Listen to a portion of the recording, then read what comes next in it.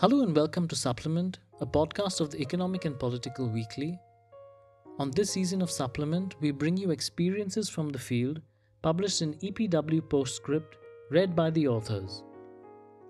On this episode, we have Rajeev Kushwah reading his piece in which he reflects on his experience of conducting ethnographic research during the COVID-19 pandemic and dealing with the disruptions in time and space that are encountered in the process of conducting research mediated by the internet. Rajeev Kushwah is a queer Bahujan writer and researcher pursuing his master's in women's studies at the Tata Institute of Social Sciences, Mumbai.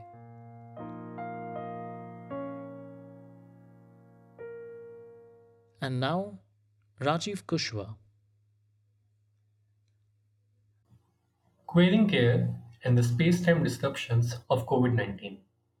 When I enrolled in the master's program in women's studies at the Tata Institute of Social Sciences, Mumbai, I was already excited about a dissertation and going to the quote-unquote field for research. While our lectures on qualitative research methodology discussed field research, I never got the time or space to explore the field since the fieldwork component of the course remained online because of the pandemic. From the day I wrote Mother Taught Me, a poem about my experiences of learning the notions of caring from my mother in a transactional manner, I've always wanted to explore the idea of caring and mothering among queer individuals.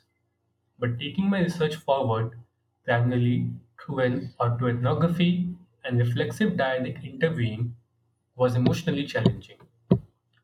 A significant component of my research work involves the notion of collaborative witnessing, where a relationship of caring is present between the participant and the researcher, with a sharing of authority and responsibility through mutual listening and caring.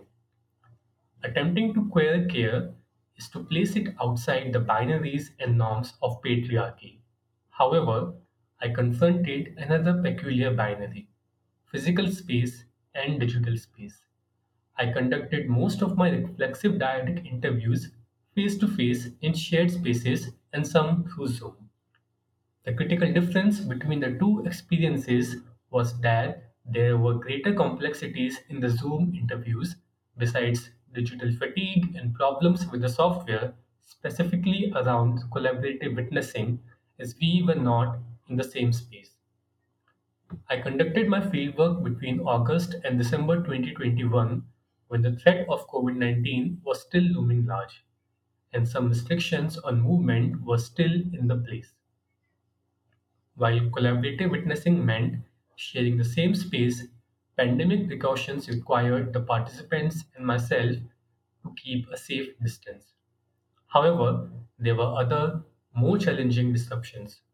The intellectual disruption caused by COVID 19 was unique in the sense that it lay at the confluence of personal and institutional space. Students like me were expected to create knowledge not in or from a university or library space, but from our personal private spaces. First, the idea of research as something structured broke down. We are supposed to follow a specific methodological structure to pursue our research, but due to the uncertainties of the pandemic, we had nothing to guide our work. This disruption introduced me to patchwork ethnography, that is, ethnographic research designed around irregular data collection from the field. Though patchwork and digital ethnography were helpful, they meant a reconfiguration of the entire research methodology, which was difficult for me as a qualitative researcher relying on the phenomenology of the interview spaces. Moreover, the home as a space to conduct online interviews was suitable neither for me nor for the participants to converse on sensitive issues like sexuality. The notion of time and space, which always followed linearity in a university setting, suddenly became nonlinear. It seemed to branch off in different directions as I was engaged with my fieldwork, classwork, and personal struggles all at the same time and within the same space. I moved away from home for some time to Delhi, an affirmative space where I could meet my participants and sit with them in a space that was not a Zoom screen. This ability to share a physical space made a significant difference, but only for a limited time. With every interview, I understood the significance of conducting in person interviews and more so as a safe space, one that opened up opportunities and conversations without much effort and not by design. During one interview, I was pleasantly surprised as I stumbled across a potential participant while conducting another interview in a park. I was already connected to the other person through social media and the participant, and I could see that the other person with the group of friends was interested in what we were doing. Later that day, we conversed over Instagram and they agreed to participate after I told them about my research. Some interviews were conducted in two parts, often separated by a few days. I would always start the second part of the interview asking what the participant thought about this gap in time, and the loss in insights due to the disruption and repetition would become more evident as we went back to the themes. At this point, I was also pondering how I see knowledge, its production, and assessing my contribution to the academic understandings of caring. I read The Queer Art of Failure by Jack Halberstam, and my perspective on intellectual knowledge, the idea that knowledge has to come from strict, structured places, was changing with the realization that knowledge can also come from ways of forgetting and stupidity. I knew that my enrollment in a gender studies program was inspired by the feminist rallying cry of the 1960s and 1970s. The personal is political, but I could not grasp how intrinsically this idea attached to our identities. I realized that it is more around how our lived and shared experiences are shaped and how they shape the discourse or intellectual knowledge. There was again a disciplinarity, a kind of strictness to knowledge that could not exist with the uncertainties and a lack of structure due to the pandemic. Additionally, talking to 15 queer, non binary, and gay men about their caring ideas led to a significant self reflection. These hours of talking to my participants hold as much precious significance for research and knowledge as they do for me as a queer person finding ways to disrupt heteronormativity around me. My lived experiences define my study, and they have not been linear or structured, scattered across time and space. While I wonder about the kind of discipline and structure that a campus and library could have presented me with, the fact that I got to converse with my participants in a shared space has been remarkable. The disruptions of time and space resonated at some places with the idea of queering itself, informing my work on queering care.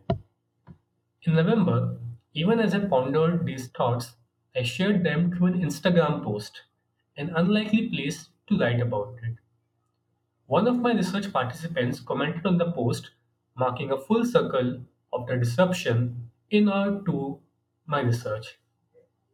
I talked to them about the research on another online platform, conducted an interview in a shared physical space, and their heartwarming feedback came unexpectedly on another online outlet.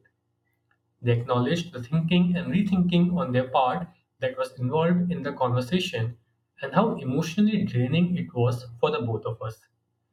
At the same time, while realizing the heterogeneity in the concept of care, the inherently political nature of it became more evident with the unequal power dynamic between the caregiver and care receiver based on factors like age, gender, or who is more masculine and by extension considered stronger.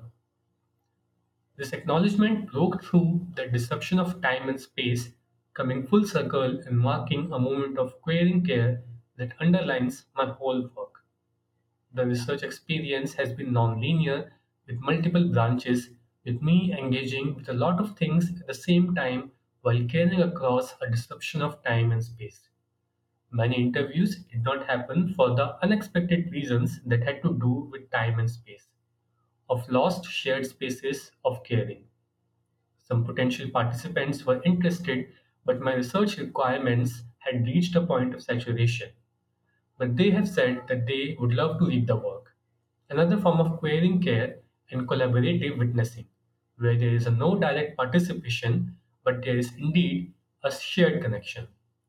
Throughout this process, I queried my way through the disruption of time and space and that of intellectual knowledge itself. The idea of care mediated my research journey as I struggled to find balance through the disruption of time and space. In this process, I queried the idea of care that I shared with the participants and the idea of doing research in a pandemic as well. The disruptions introduced me to newer alternative ways of being, of knowledge, and of caring for my research participants. And working through these disruptions is squaring my way through the uncertainties of space and time of a pandemic.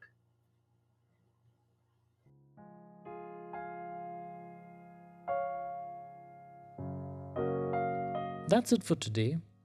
You can find photos from the field as well as a link to this article in the show notes on our website epw.in/podcasts, where you can also find more episodes of Supplement as well as our other podcast, Research Radio. To experience all that EPW has to offer, head over to epw.in and subscribe today. This is Johan saying bye bye for now.